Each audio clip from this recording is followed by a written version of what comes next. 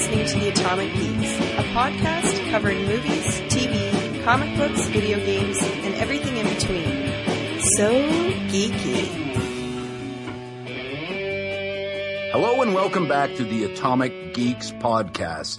My name is Michael DiGiovanni. This is episode 137, and I'm planted in the captain's chair. And while I'm doing that, I'm podcasting under the influence because I'm drinking me a giant bottle of Muskoka Harvest Ale. Let's see what other Kryptonian criminals are joining me. Well, hello, Michael, and everyone else. It's Andrew Bloom. I'm calling in from the Phantom Zone, and I managed to sneak in a bottle of Lake of Bays Brewing Company Mocha Porter. Hello, it's Mike Downs here. I'm in Niagara Falls like I was on my wedding night, and I'm sitting here podcasting and drinking root beer. At least beer's in the name. Oh, hello, Internet. It's your pal Christian from the town of Oakville, podcasting from the storeroom at the Daily Planet. And I'm here with a really nice suit. Who would hang a suit in the storeroom? Anyway, in my hand, I'm drinking a cold can of Keystone Lager. I'm not exactly sure what a Keystone is, but if it's made lager, it tastes good in my belly. I appreciated everyone's subtle references to tonight's topic, especially Downs, because at the beginning I was starting to go like, and I'm like, wait a minute, he's in Niagara Falls? Why didn't he tell us? Subtle, yes. Mine was very subtle. Oh, okay. Well, I think that's pretty much going to wrap that up. I'm drinking my Mocha Porter. Yeah, maybe I should have said, hi, it's Christian from the town of Oakville. I'm doing a podcast about Superman 2. Yeah. Don't tell anyone. Spoiler alert. I know. That's way too early. I know. It's only in the title of the podcast that they've downloaded right now. Good. That's right. But anyways, enough of this jokey joke. Let's get into some geek news. Geek news. Geek news. And as the host of this show, I thought, what the hell, let me do everything. I've got some geek news. It was reported on GeekTyrant.com. That seems to be one of the more popular sources for the Atomic Geeks here, that a new film is under development. It's another one of those translating TV shows to the big screen. And it looks like The Fall Guy is about to get the big screen treatment. Director Martin Campbell, who'd worked on the Zorro film and most recently Green Lantern, is going to be directing, and the fellas that did the script for the new X-Men First Class are taking a crack at the script. So, fellas, is the world ready for a Fall Guy movie? And I should probably just ask Christian. Well, from what I know about the director, I hear he didn't spend a lot of time in school, but he did teach the ladies plenty. Yes, that's the Fall Guy intro song, in case people don't know what we're talking about. I watched the hell out of that show when I was a kid. I loved it. I remember watching Lee Majors and that blonde chick. Which blonde chick was it again? I always get her confused with Heather Thomas? Heather Thomas. I get her confused with Heather Locklear. But Yeah. Heather Thomas was kind of hotter. Just didn't hold up. But okay, this is the thing about this, right? A lot of us, children of the 80s or, late 70s, whatever, have got an affinity for this from a nostalgic perspective. But come on. Does anyone give a shit about them making a Fall Guy movie? Like, can that, I mean, is there any need for this? Well, they put out the A-Team. Yeah, but the A-Team is at least a property that you could see how they could make into a pretty kick-ass action movie. I mean, this is just like, come up with some other idea. Like, perhaps they'll make it more like MacGruber. Well, I mean, that would probably be the best bet, is if they made it a fucking bit of a farce. But with Martin Campbell behind it, this will just be a farce for all the wrong reasons. I'm the Fall Guy. I'm falling. Just as an aside, the A-Team movie I thought was friggin' excellent. I enjoyed the hell out of that movie. I saw that recently on Netflix.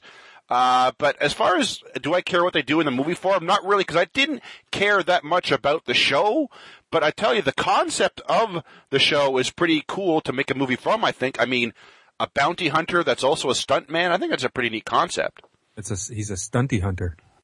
Okay, let me throw my 2 cents in here because I was totally excited. I did not hear this news. I love this show, so I was like, awesome. And then you said it was being directed by this guy, and you said the 2 movies, and I was like, oh shit. But then the X-Men First Class is a pretty good movie, so, I don't know. I would be kind of excited if this was done a la Charlie's Angels or something, where it's a little bit tongue-in-cheek. I think this could be kind of fun and I mean, a blonde, big-titted chick with this stuntman bunny hunter. Sign me up to watch that. But okay, Martin Campbell. All jokes aside, here, people have kind of pissed on him now about Green Lantern. He's a competent director. I mean, the Zorro movies are okay, and he directed 2 of the James Bond films, including Daniel Craig's first film, which the name escapes me, but that was pretty goddamn good. Casino Royale. Yeah, Casino Royale. That's him. That's a good movie. I thought you were talking about the first movie he ever made, like a House on the River or something like that. Anyway, sorry. First James Bond film. Got it. Anyway. That's a pretty good fucking movie, though. That makes me feel a lot better. Yeah, so actually, same thing. Sorry, Dejo. Same thing that you said, Downs, when you're saying that the guys who wrote X-Men First Class, I kind of thought, yeah, that adds some cred for me because that movie, although at some points gets a little bit cheesy near the end, is excellent. Like, I love the beginning of that movie. Yeah, but I have to default with the fact that I just don't think this is that compelling of a premise to make a movie. I mean, it's just trying to cash in on another one of those TV shows.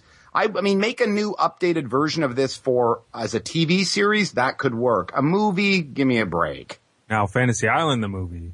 Or Give Me a Break, the movie. Or Different Strokes, the movie. Facts of Life, the movie. I'm all about Are you just going to keep listing sitcoms or? I was thinking, I thought we could start a competition, but it died. I'm not going to enter that competition. You Mr. lose. Belvedere. Small wonder. Anyway. Drop kick my jacket. Gilligan's Island. The door. No one cared. Let's move on to tonight's topic. And this is one of our franchise topics that we've done a lot of times. That's right, folks. It's time for another movie redo. After the success of Richard Donner's original Superman film in 1978, it was a foregone conclusion that Kal-El would fly again on the big screen. And that he did in 1981 with the aptly named Superman 2. The film was a huge success and enjoyed by most that saw it.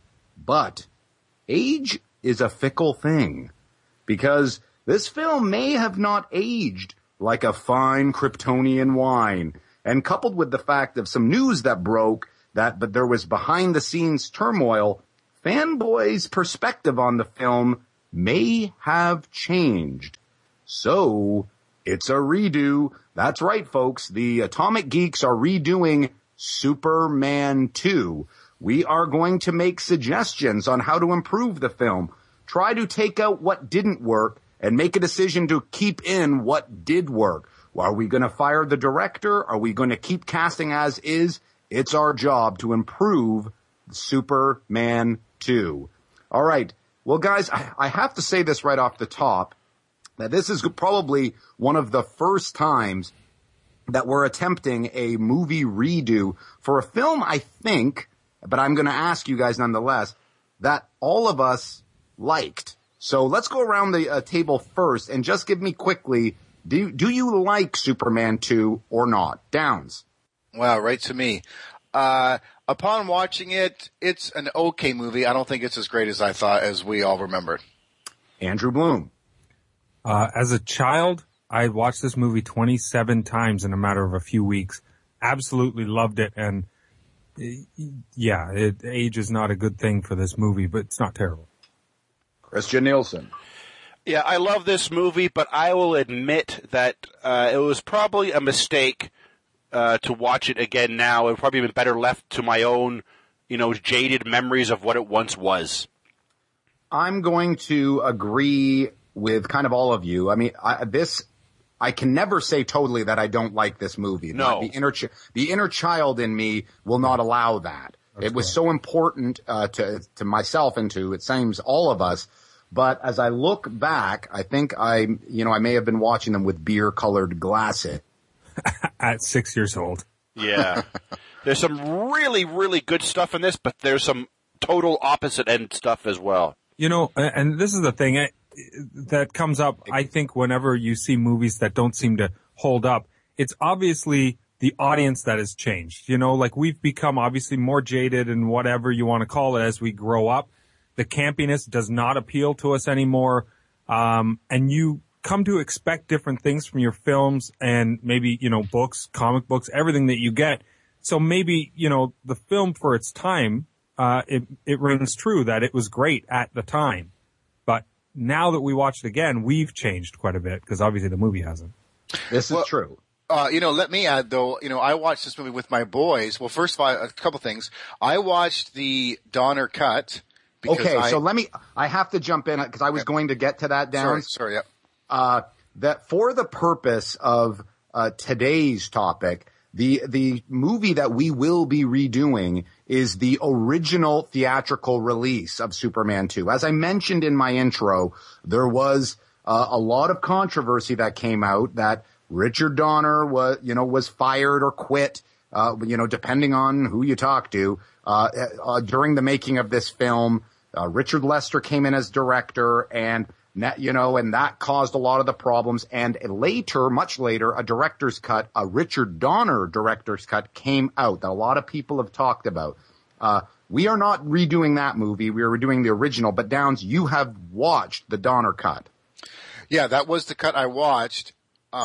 Because, you know, we were provided with those Blu-rays from Warner Brothers. So I thought, you know, why not take that look at it and see how much that would impact. But also, I don't want to get into that too much, but the other thing was that I watched this with my boys as well. And, you know, they really didn't love this movie either. So to your point, Andrew, you know what I mean? It's not just, I don't think we've changed. I think times have changed. Yeah. And that's kind of what that's kind of what I meant as well as us. Like, you're totally right, Down. Okay. So now that we've got that out of the way, we can understand here is as when we were younger, we all loved this movie. So it holds a special place, but it is, time has maybe ravaged this film somewhat. And that is why, my friends and gentle listener, we are redoing Superman 2. So guys, we've done this quite a few times. If you go back through the archive of the Atomic Geeks podcast, you can listen to some of those episodes. So the way we generally start is we have the shooting script of Superman 2 in front of us.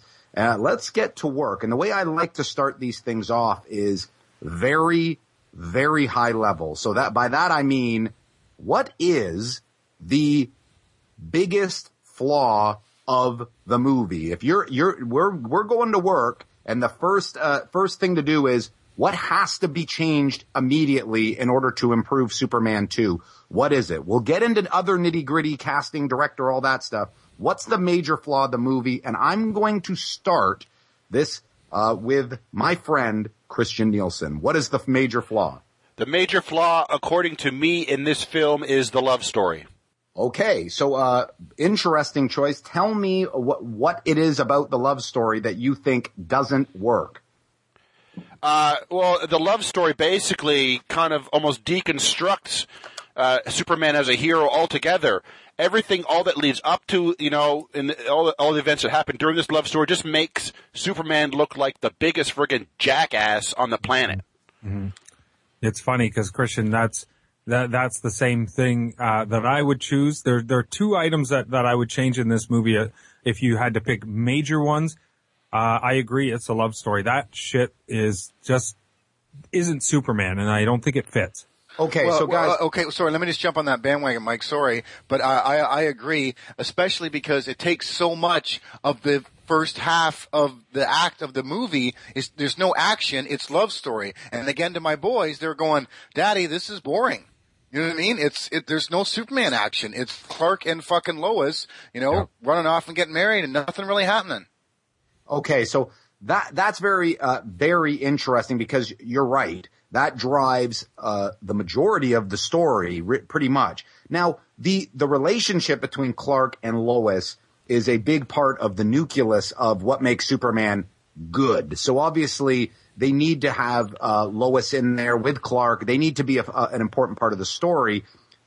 My major flaw is an extension of what you guys are talking about with the love story. To me, if I could go a step more granular, is I think the major flaw of the film is Superman giving up his powers to be with Lois. I am encapsulating all of that in the love story. The whole him giving up his powers, the fact that he, so easily tells Lois who he is, and, all the way up to the, point where we'll talk about later, him kissing the memory out of her head. This is, the whole thing stinks. I don't think the love story drives the movie at all. I think you could eliminate that altogether, like just edit out all those parts, and the only thing that wouldn't make sense is like, where's Superman? But everything else would be fine. Right, right. You could find and you know what? There's no reason to worry about that because there's 3 of the Kryptonians. It doesn't need to be so much a surprise attack. You know what I mean? Like, or, Superman could be off doing something else and they get a bit of a following. Like, you know what I mean? It doesn't have to be that he gives up his powers because there's 3 of them. You still have the fight. You know what I mean? Yeah. I totally agree. And I think what this Superman movie and all Superman movies suffer from the same thing. Not enough fucking action. Well, it's Superman. Give us big action. And this is maybe the budget or the special effects or whatever you can say at the time in the early 80s for this one. But even Superman Returns doesn't deliver. I would say this. Of all of the I guess it's 5 Superman films if we include Bryan Singer's one, this one probably has some of the most fighting that we see Superman throw down. But I agree with you guys. It takes a long time to kind of get to that. Not that we need it to be a mindless action movie, but you're right. The romance kind of drags on a bit too long. But so the major flaw that a lot of you guys are saying about here is that kind of this plodding love story. And I think it was either Bloom or Downs that mentioned the reveal of Clark Kent being Superman to Lois. Do we think this was necessary in this movie? No, I think it's too soon. But, you have Superman, the first movie, which introduces Superman, and Superman 2 already you have to reveal and get these people together. Yeah. The saddest part of this movie is that ultimately Superman's downfall is not the 3 Kryptonians or Lex Luthor or Brainiac or anybody. The downfall of Superman is a pink bear rug and a hotel fireplace. Yes, exactly. And that's what ruined Superman. Exactly. And the other point to it as well is that it goes against Superman's character to do anything so selfish. Thank you, Andrew. He gives up all of his powers that he uses to save, the planet for sex. Come on.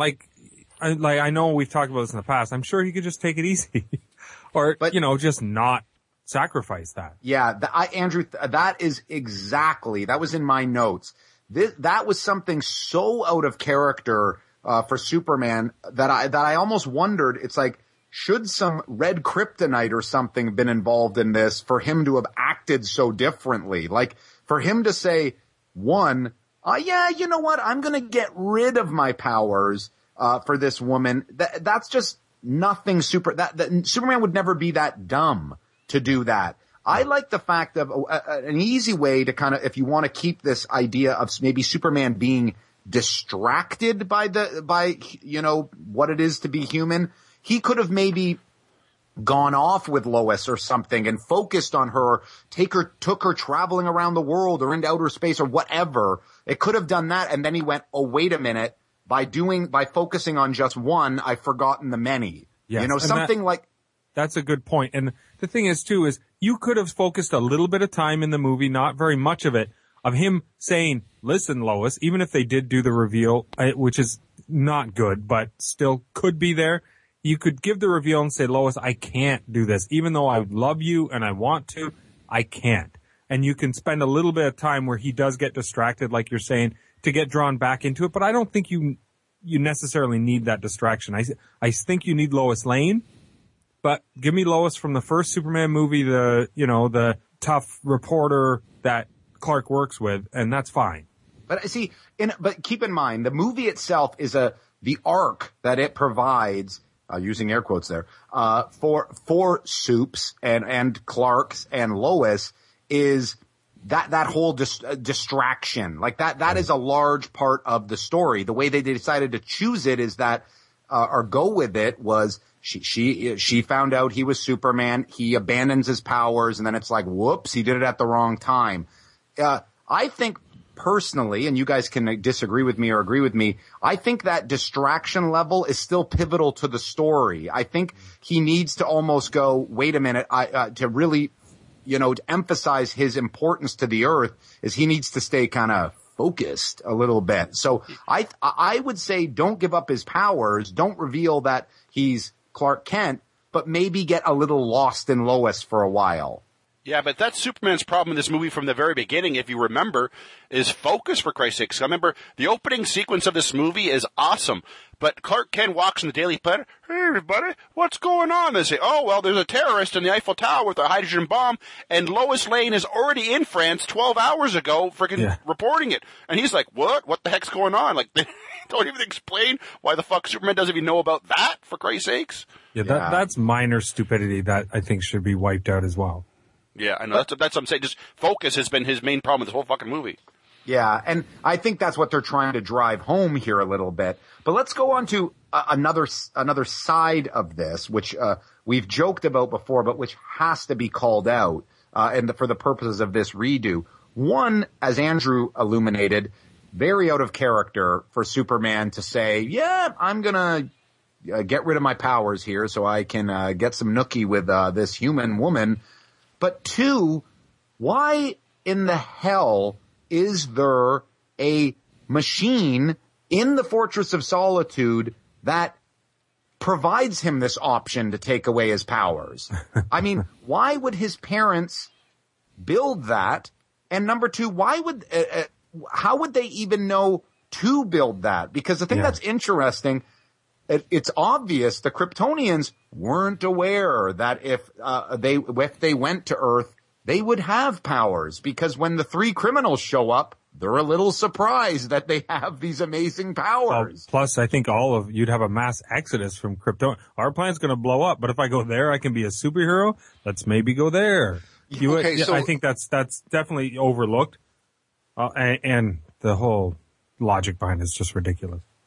Well, and let me jump in, because that's one thing that the Donner cut does address and do a better job of. It's more created on demand by Clark, the way it happens a little bit. But in even another thing that they have, just to, spoiler alert on that, is that the way he gets his powers back with the crystal and stuff is there's a crystal, and it's a lot different. It actually makes a little bit more sense. And to your point, DJ, Terrence Stamp, Jarrell talks to him a lot more, explains the fact of the powers, and, questions him doing it a little bit more. So it is told a little bit more seriously in that cut of the film. But again, you didn't have to have him, and the other point is it's also treated like a lesson, right? Like when he gets him back, it's a whole different angle.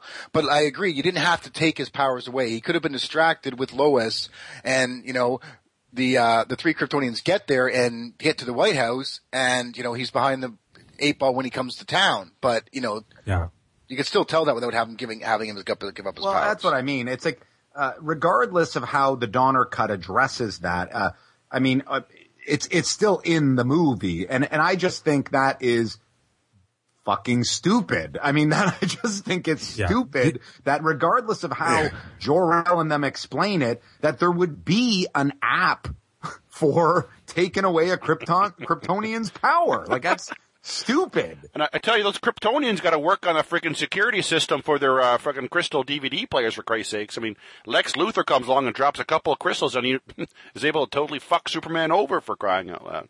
Yeah, I know. He just walk in, find the place, walk in, and start watching home videos. Like, how the fuck does that happen? You know what? That brings up a whole other point that I think I don't like about this movie anymore is Lex Luthor.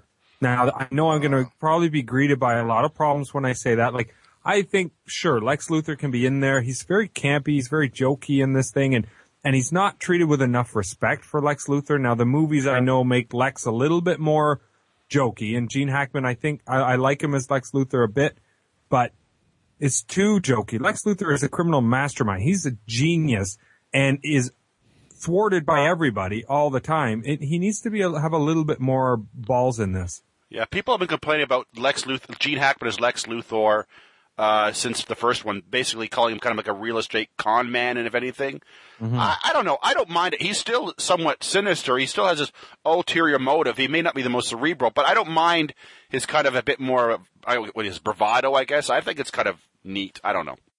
I like Gene Hackman's character in this movie, but to me it just doesn't fit Lex Luthor, like I was just saying. So I would disagree. A little bit. I mean, yeah, it's not the Luthor that we all think of maybe in more recent comics, but I got to agree with Christian here a little bit. I like him. I still like Gene Hackman's performance. It is a little comical, but I think he's necessary still, as he's greedily getting involved in any plot to try to kill Superman, and you trying to use these Kryptonian criminals to his advantage. I really don't mind his involvement in the film. I'm just saying maybe turn up his involvement a little bit more, or his brains a bit more in it, because if you're going to remove the whole device that takes away Soup's powers, now you've just taken away what Lex does to try and trick everybody, so you need to come up with some better plot or involvement for Lex Luthor. I don't know if I agree, because first of all, he still maintains the type of character he is from the first one. And second of all, I don't want to turn him up anymore, because I don't want him taken away from probably one of the more perfect things in the movie, which is friggin' Zod and his cohorts. Well, yeah, exactly. But that's why originally, like I'm saying, like, you either take him out or make him more like Lex Luthor. But okay. Well, no, I think where he's at now is enough. I think that he rears his head and tries to manipulate the three villains is enough for Lex to do in the movie. Downs, what are you thinking? I don't love Gene Hackman as Lex Luthor, but as a matter of fact, I think in this movie it almost makes more sense. Like they were thinking about that when they made the first one, so that he couldn't compete with Zod. Because in this one, it makes sense that he's a little slimy. And I don't love him in the first movie, but I kind of tolerate him a little bit more in this movie. The Kryptonians need someone as a guide. It makes sense for it to be Lex in this instance. So I actually like him more in this movie than I do in the first movie as Lex Luthor. Interesting. So fellas, what else? We're saying right off the top here that the love story don't work. Too much romance, and the powers stuff is terrible. We kind of agree that Soup still needs to be distracted, focus on, Lois a little bit, and then, obviously have to start dealing with the Kryptonian criminals. It doesn't sound like I'm gonna get any votes to say that the idea of Zod, Ursa, and Non is a bad idea. But what other ideas that come out in this movie are just junk that we need to clean up? So Christian, Andrew, does anyone else have something that they're like, this is not a good idea, this needs to be cleaned up? There are obviously some minor things, I think, for sure, that have to go, like the creation of powers that no one ever knew anyone had. That's not a minor thing. Well, I mean, they happen in scenes, but it could clean up very easily. Like, if we can think about, I can think of three of them off the top of my head. One, the General Zod can pick a man up using his finger lifter gravity power with that white beam that picks the dude up. Okay, where did that come from? This is ridiculous. Number two, Superman's jelly S on his shirt, on his outfit. That's fucking stupid. Yeah, what was that fruit roll-up fucking logo that he threw at the guy? That's the nipples. That's what, Donner's nipples says to Batman, right? See, to me, I say this is not a minor little mistake. This fucking and having carte blanche with the mythology of Krypton is a major issue in the movie. It gets like, these guys can do goddamn anything. They're genies all of a sudden. Like, they're levitating people, they're blinking and making multiple versions of themselves. Oh yeah. It's dumb. It's the other terrible. one. The other one is the memory erase kiss. Come on. The memory, yeah, like there's way too much screwing up of who Superman is. And we've touched on this multiple times during the podcast, and I think people have probably get this. Superman has a lot of fucking powers already, okay? He can shoot heat vision out of his fucking eyes. The guy's got super breath. He's super strong. It's like, why can't you just exploit those things? Like, why do you have to add in these other pointless fucking powers? I would almost, like, if you wanted to play something on it and say that the three criminals show up and the yellow sun affects them slightly differently, and each of them have one or two minor powers that are a little bit different, sure, I would maybe accept that, but without any explanation. And the suit thing is stupid. But the best way to do it is just say they're just like Superman.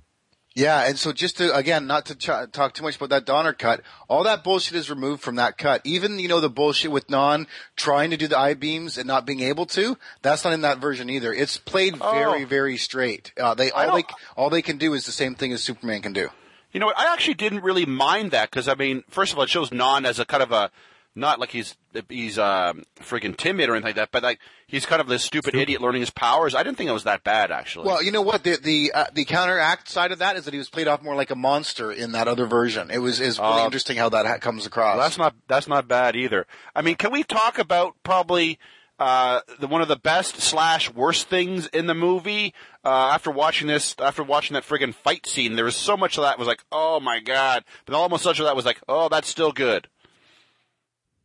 Okay, so what do you want to talk about? I thought you were going to continue with that.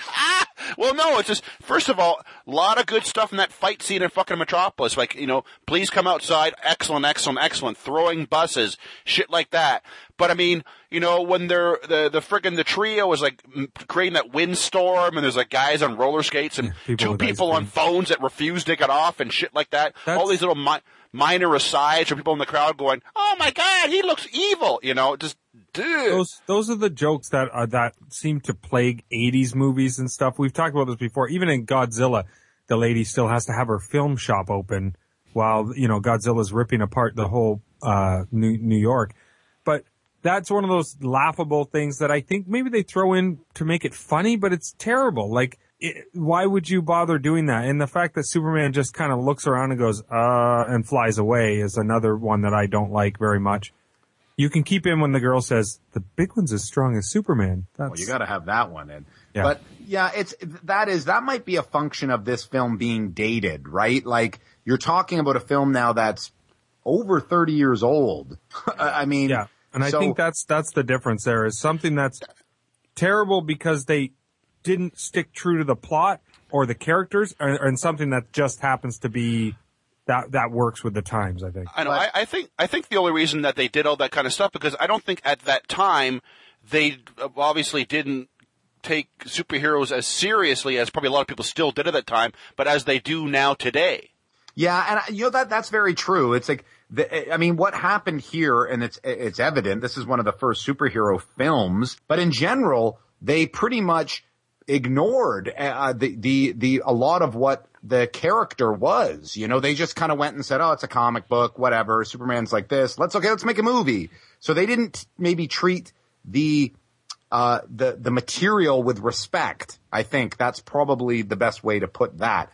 But, I agree, even though that is a function of it being 30 years old, it was probably never a good idea to have some of the things that you were describing, Christian, in that action scene. I mean, it's just silly dumb, right? Mm-hmm. I don't even remember as a kid really liking that. No, except for the one the guy got hit with the ice cream in the face. Or the chick did. That's humor. Well, that's comedy gold, let's be honest. Yes. So, okay, guys, let's move on to casting on this sucker. We've already touched on Lex Luthor, Margot Kidder, Lois Lane. I'm sure everyone's okay with that. The Christopher Reeve as Superman there, I don't even know if I want to touch this, but it's been a bit of an ongoing gag on our show about this. Downs, would you probably recast Christopher Reeve as Superman on this thing? Well, one of the questions we never really talked about is, are we making this movie today or are we making it back then? That's a good question. Because I'm not sure I would keep Margot Kidder either. I don't love her as Lois Lane either. Plus Christopher Reeve would be really hard to cast right now. It would be difficult to get him for this role. You know what? Let me address that. I think with the function of these redos, we have to say we're making it at the time. It's not a remake, right? Sure. So we have to say it's 1981 and we're making this movie again. Then, majors. I'm not saying it can't be Christopher Reeve. For the time, is this the guy for the role? Sure. We're doing this today. It's not some guy who, he plays it a little slapstick for me. As I've said before, I would I don't like that. And he's not, when I watch this, he is still a big guy. When I was paying specific attention to that when I was watching this is, do I keep Christopher Reeve or not? Cause I knew this was going to come up. He's a big guy. He just doesn't look really greatly defined. You know what I mean? Yeah. I think that's also problem. might be part of the costume too, Downs. And it's funny because I was reading on the whole bit with Donner and this, also Richard Lester doing it. And they said in the not in the Donner cut, but in the Lester, I believe they're saying that he was a lot heavier and bigger because he continued to work out, and put on size for it. I might be, hopefully I don't have that reversed, but he has two different body shapes in the movie. And you know what? For me, Christopher Reeve is Superman from my childhood, and I would not change him at all. What needs to be changed is the direction that's given to Superman, how he acts. None of that fairy landing stuff or real soft stuff. I think that can be changed. And I think Superman or Christopher Reeve could handle Superman with the right direction. Yeah, I mean, you're not going to get any argument from me, and I'm pretty sure Christian on that one. And are we all pretty rock solid on the three criminals here? Like, Terrence Stamp owns the role of General Zod. Guy is so awesome in this movie. The only problem I have with him, the one part I have problem with Zod is when he lands in that lake and he goes, "Oh, the surface of this planet is much different than I anticipated." Blah blah. It's like, you're an idiot, for Christ's sakes. You gotta know what fucking water is on Krypton, for Christ's sakes. Building blocks of civilization. Well, that's the whole thing with just like the campiness of it. It's one thing, like, it's kind of funny, whatever, that, and then all of a sudden he flies up to it. But Terrence Stamp, like you're saying, he is one of the greatest villains of all time. And I think, like we're saying, if we're doing a redo at this point, you're keeping that motherfucker in it. Zod and Ursula could have been anybody. I like the characters. Really could have been anyone, those two or whatever.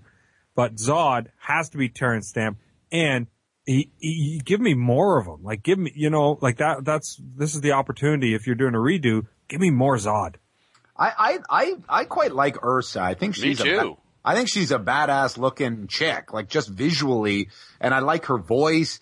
Non is and I like the way that Down says, play him up more as a monster. He's an intimidating looking motherfucker, Non. I got no problem, but you're right. I mean, he's a bit disposable as an actor, but the guy that they chose looked pretty good. So I don't think we're necessarily going to poo-poo on any casting, but, as we alluded to here, as we get into direction, this is a bit of a clusterfuck already because, Richard Lester is credited as the director, but it's largely known that Richard Donner is the uncredited, ghost director of a lot of scenes. Which ones he did, which ones he didn't, who knows? I mean, let's get them on the podcast next week.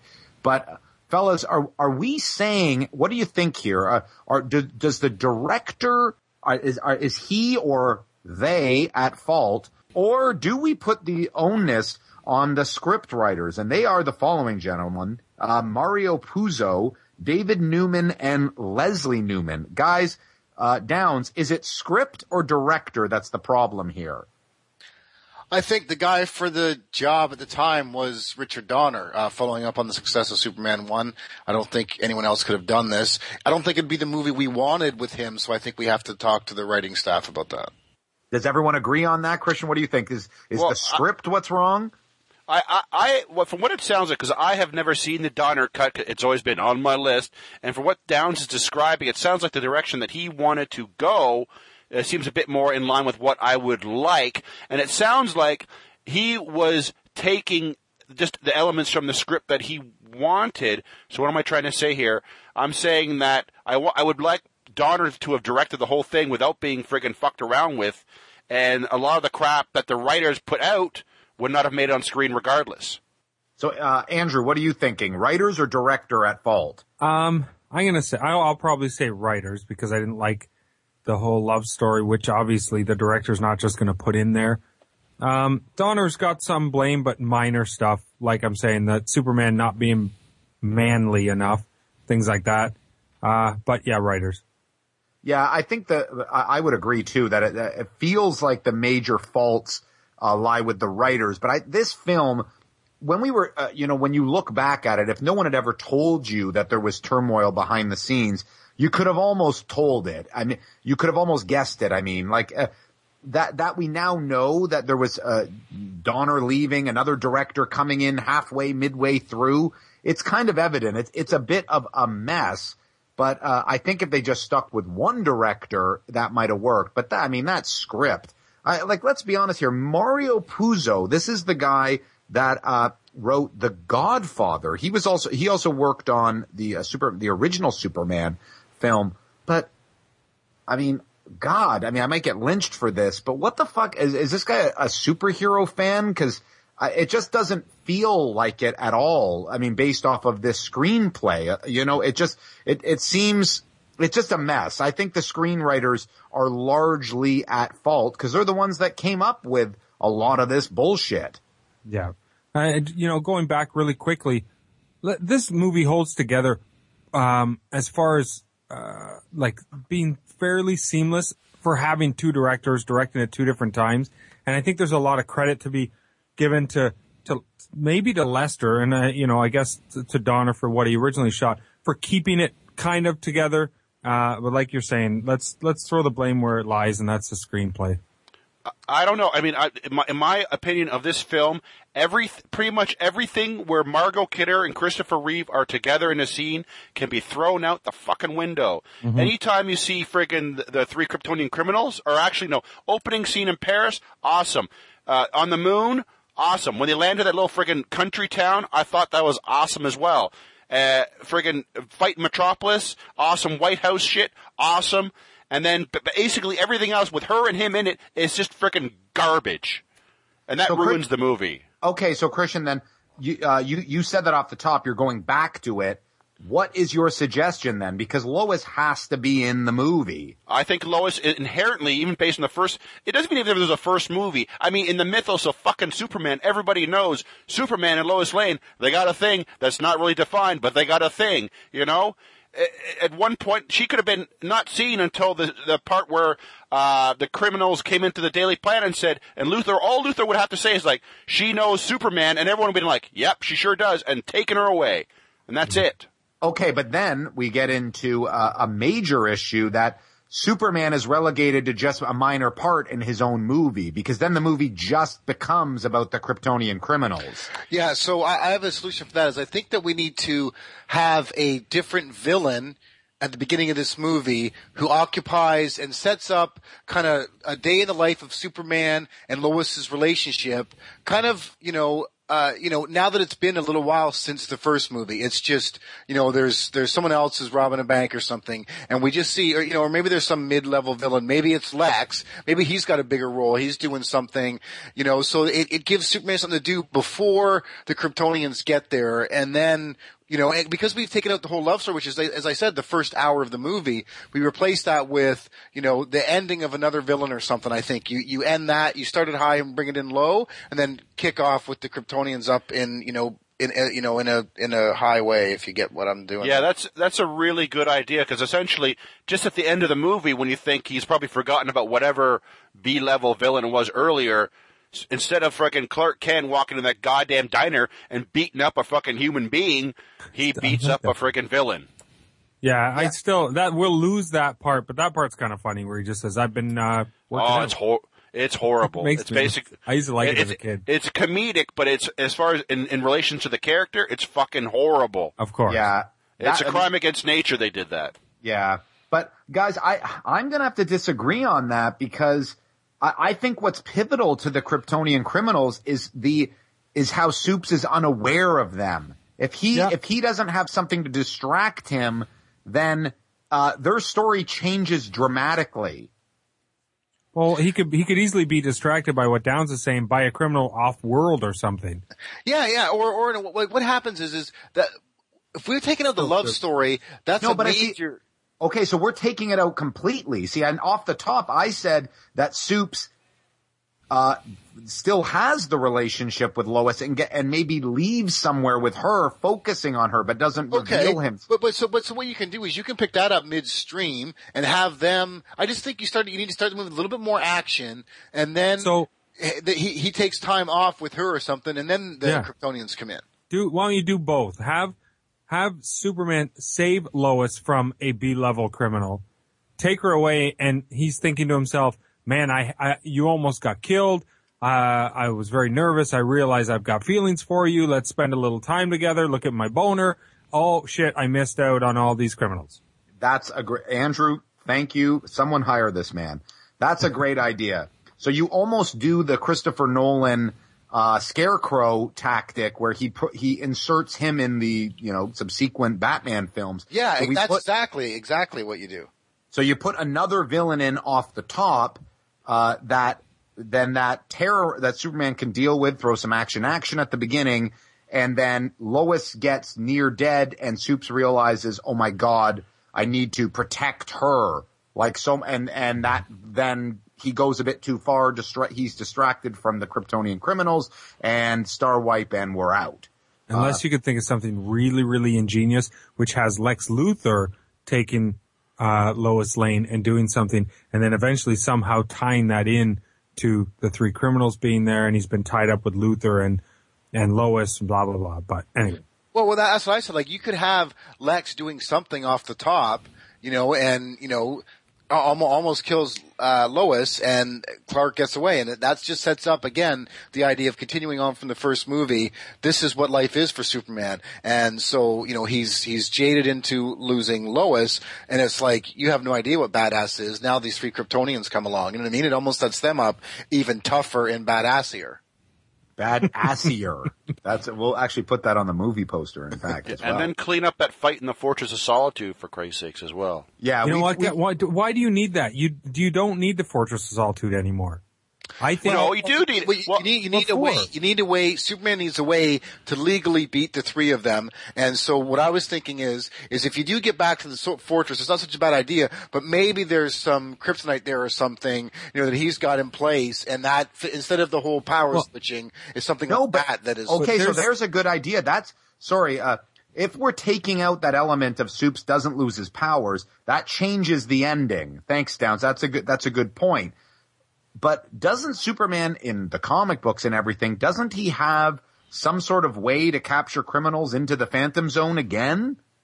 Well, for sure. But let's assume that the Phantom Zone was destroyed by the nuclear bomb or the atomic bomb, depending on which edit you look at. And Superman has to figure it out. This is Superman. He can figure it out, right? And you can figure out a way that either he separates them from each other and takes them on one by one, or guess what? These guys don't realize that kryptonite is bad for them. They just found out they have powers. So Superman somehow has to get someone on his side, like Lex Luthor, to expose these guys to kryptonite. To help him. Well, but that's why I think you can do that at the fortress. That's not such a bad thing. Yeah. Essentially, have Superman not friggin' forget all that bullshit where Superman flies away and everyone goes, hey, he's a chicken shit, he flew away. Just basically fly up to Lois and says, listen, I gotta get out of here.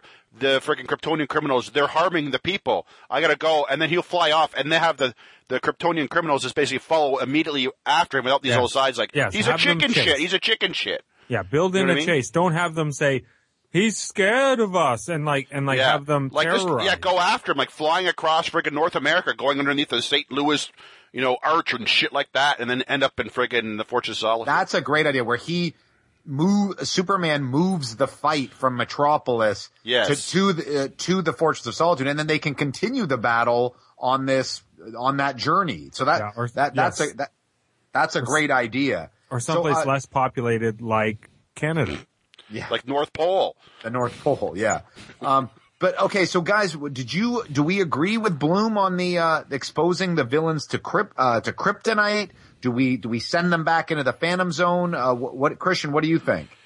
I think there's got to be a little friggin' fisticuffs at the Fortress of Solitude, but ultimately I think there should be like real good punching, and then somehow he basically gets the kryptonite revealed to them somehow, which way it's done. I'm fine with that. I think there still has to be a little him, tough guying it up with these two in the Fortress of Solitude.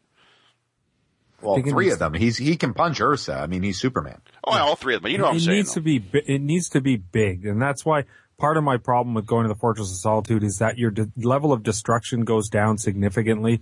Although smart by Superman to get people away, you wanna see destruction. So maybe you can have a bit more of that in Manhattan.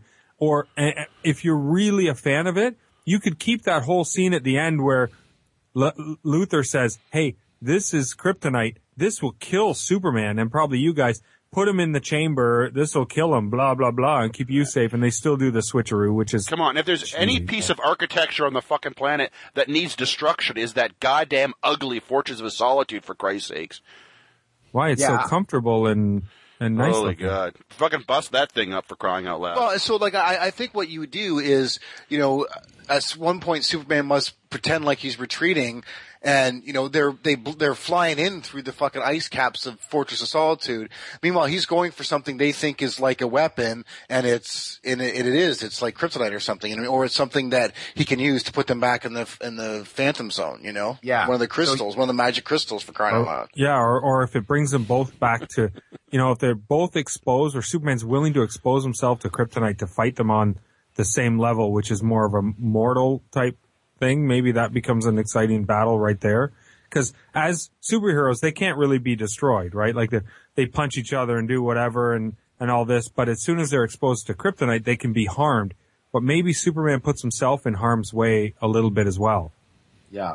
But realizes he can destroy them at that point. Well, I mean, these are all good ideas, and I agree that final battle needs to change, definitely.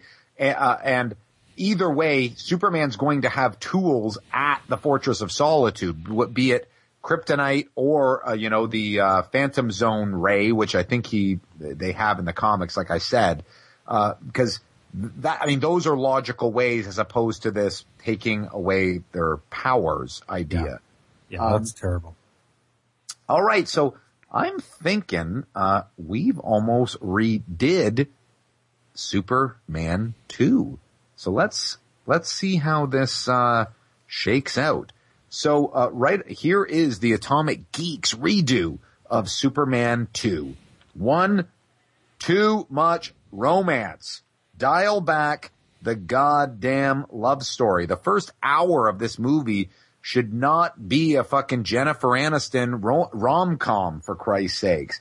And let's not have Lois discover that Supes is Clark. Completely unnecessary and not even needed in the second movie, for Christ's sakes. Superman does not lose his powers. That is completely against character. And why the fuck would his parents provide that option for the Fortress of Solitude? Dumb. Here's a suggestion. Add another villain, maybe even Lex Luthor, for example, for the start of the film to amp up some action instead of that love story. And maybe have Lois almost get hurt, and Supes then focuses on her protection by missing out and potentially ignoring the threat of 3 Kryptonian criminals. Tone down the camp. Okay, we know it's the 80s, but honestly, do we need people on roller skates and talking on phones during an epic battle scene in downtown Metropolis? Pretty goddamn dumb. We want to definitely keep the final battle scene between the 3 Kryptonian criminals and Supes. We like the idea that it happens at the Fortress of Solitude, but get rid of all this fucking with the Superman mythos. We don't need these extra powers of finger levitation and a gigantic jelly S logo. Let them just have the kryptonite powers and fight. Let them have a slugfest at the goddamn Fortress of Solitude, and Superman provide a resolution to stopping the villains by either using some kryptonite or use a ray to send back these villains into the Phantom Zone. Who knows? It's his Fortress of Solitude. He has those things. Also, let's fire these goddamn scriptwriters. Mario Puzo, goddammit, you keep writing Italian mobsters, but stay away from Superman.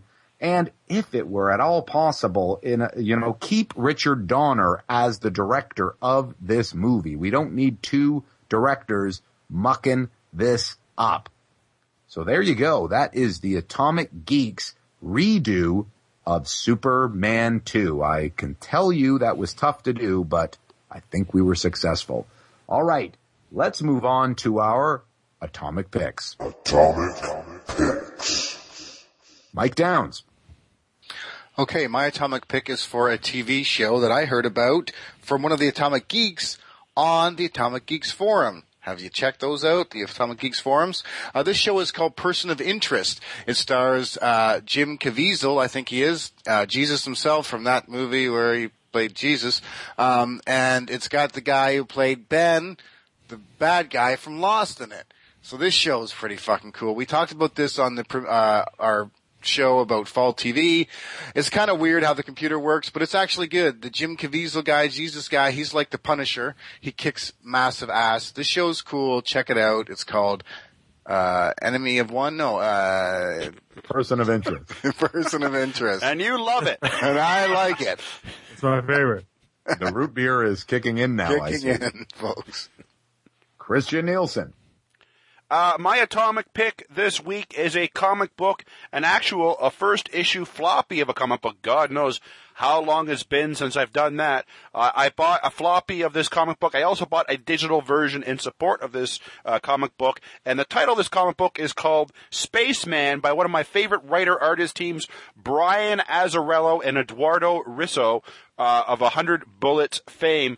I don't want to say too much about this friggin' story. Dystopian future, reality TV, genetic engineering, and a little bit of outer space. I like this comic a lot. It's only going to be 9 issues, but right now it is only 99 cents. If you go to a comic store, pay 99 cents and buy it. If you have an iPad or whatever fucking device you buy through Comixology, you can get it for only 99 cents. And that's worth it enough to check out this fabulous first issue of Spaceman. Andrew Bloom. I was, I'm not going to say lucky. I went to go see In Time at the theaters this weekend, the new Justin Timberlake, Amanda Seyfried movie, if that's how you pronounce her name. I struggled whether or not this was going to be a pick or a pan. I kind of lie in the middle of this one. I will say this.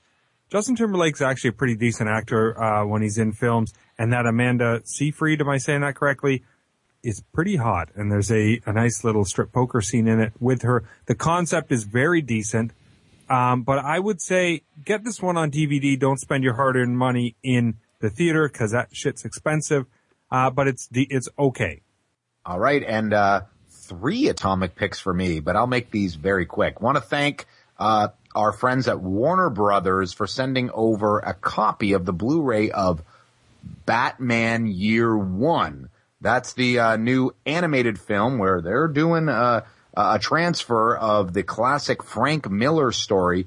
Really good stuff. Love DC animation and how they're now adapting comic book stories. Not my favorite of the ones that I have seen of these, but pretty good. And look out, Batman The Dark Knight Returns is on its way soon. Can't wait for that. Number 2 is I caught the first episode of Fox's new animated film or animated show. What is it? Alan Gregory. And this is by Jonah Hill. And holy shit, this is funny. Good addition to the animation lineup on Fox. Check it out. And finally, we talked, I believe it was back in our Fall TV preview, about the 2 TV shows that are basically ripping off one of our favorite comic books, Fables. I've seen both of them now. It's Grimm and Once Upon a Time.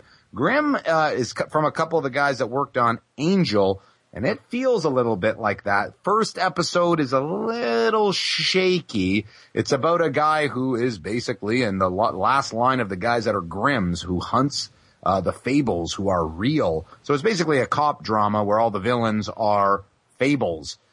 It's okay. The other one is called Once Upon a Time.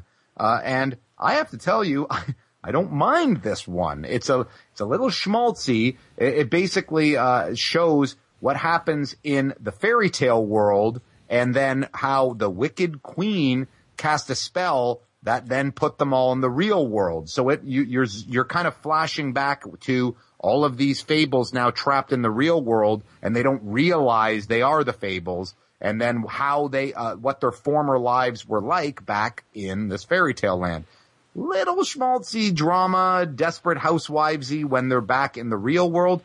But I gotta tell you, the fairy tale stuff is pretty cool. So if there's nothing like it on television, I can assure you that. So they're not fables, but folks, I would recommend checking out Once Upon a Time. So that's gonna do it for episode 137 of the Atomic Geeks podcast. Next week, our host is gonna be Christian Nielsen. What is coming up? Next week on the Atomic Geeks podcast, the Atomic Geeks are going to try to kill James Bond. Whoa, I've always wanted to kill that jackass. And I should note, if you don't know, we have a sister podcast in the Atomic Geeks podcasting network. That's the Nerd Lunch Podcast. Let's see what they have on deck on their show. Hey, geeks and geek fans. This week on the Nerd Lunch Podcast, we get flocked and scented as we talk about early 80s He-Man toys. Break out the patchouli oil and half your power sword and head over to download the Nerd Lunch Podcast on iTunes. You have the power. My God, my life would be incomplete if I do not listen to that. You should too. All right, and then you can find us on all sorts of places. All of us are on Google+. We're on Twitter. We're on Facebook. Look for the Atomic Geeks. And, of course, go to theatomicgeeks.com. That's going to do it for episode 137. After that is 138. Perhaps after that is 139. But for now, goodbye.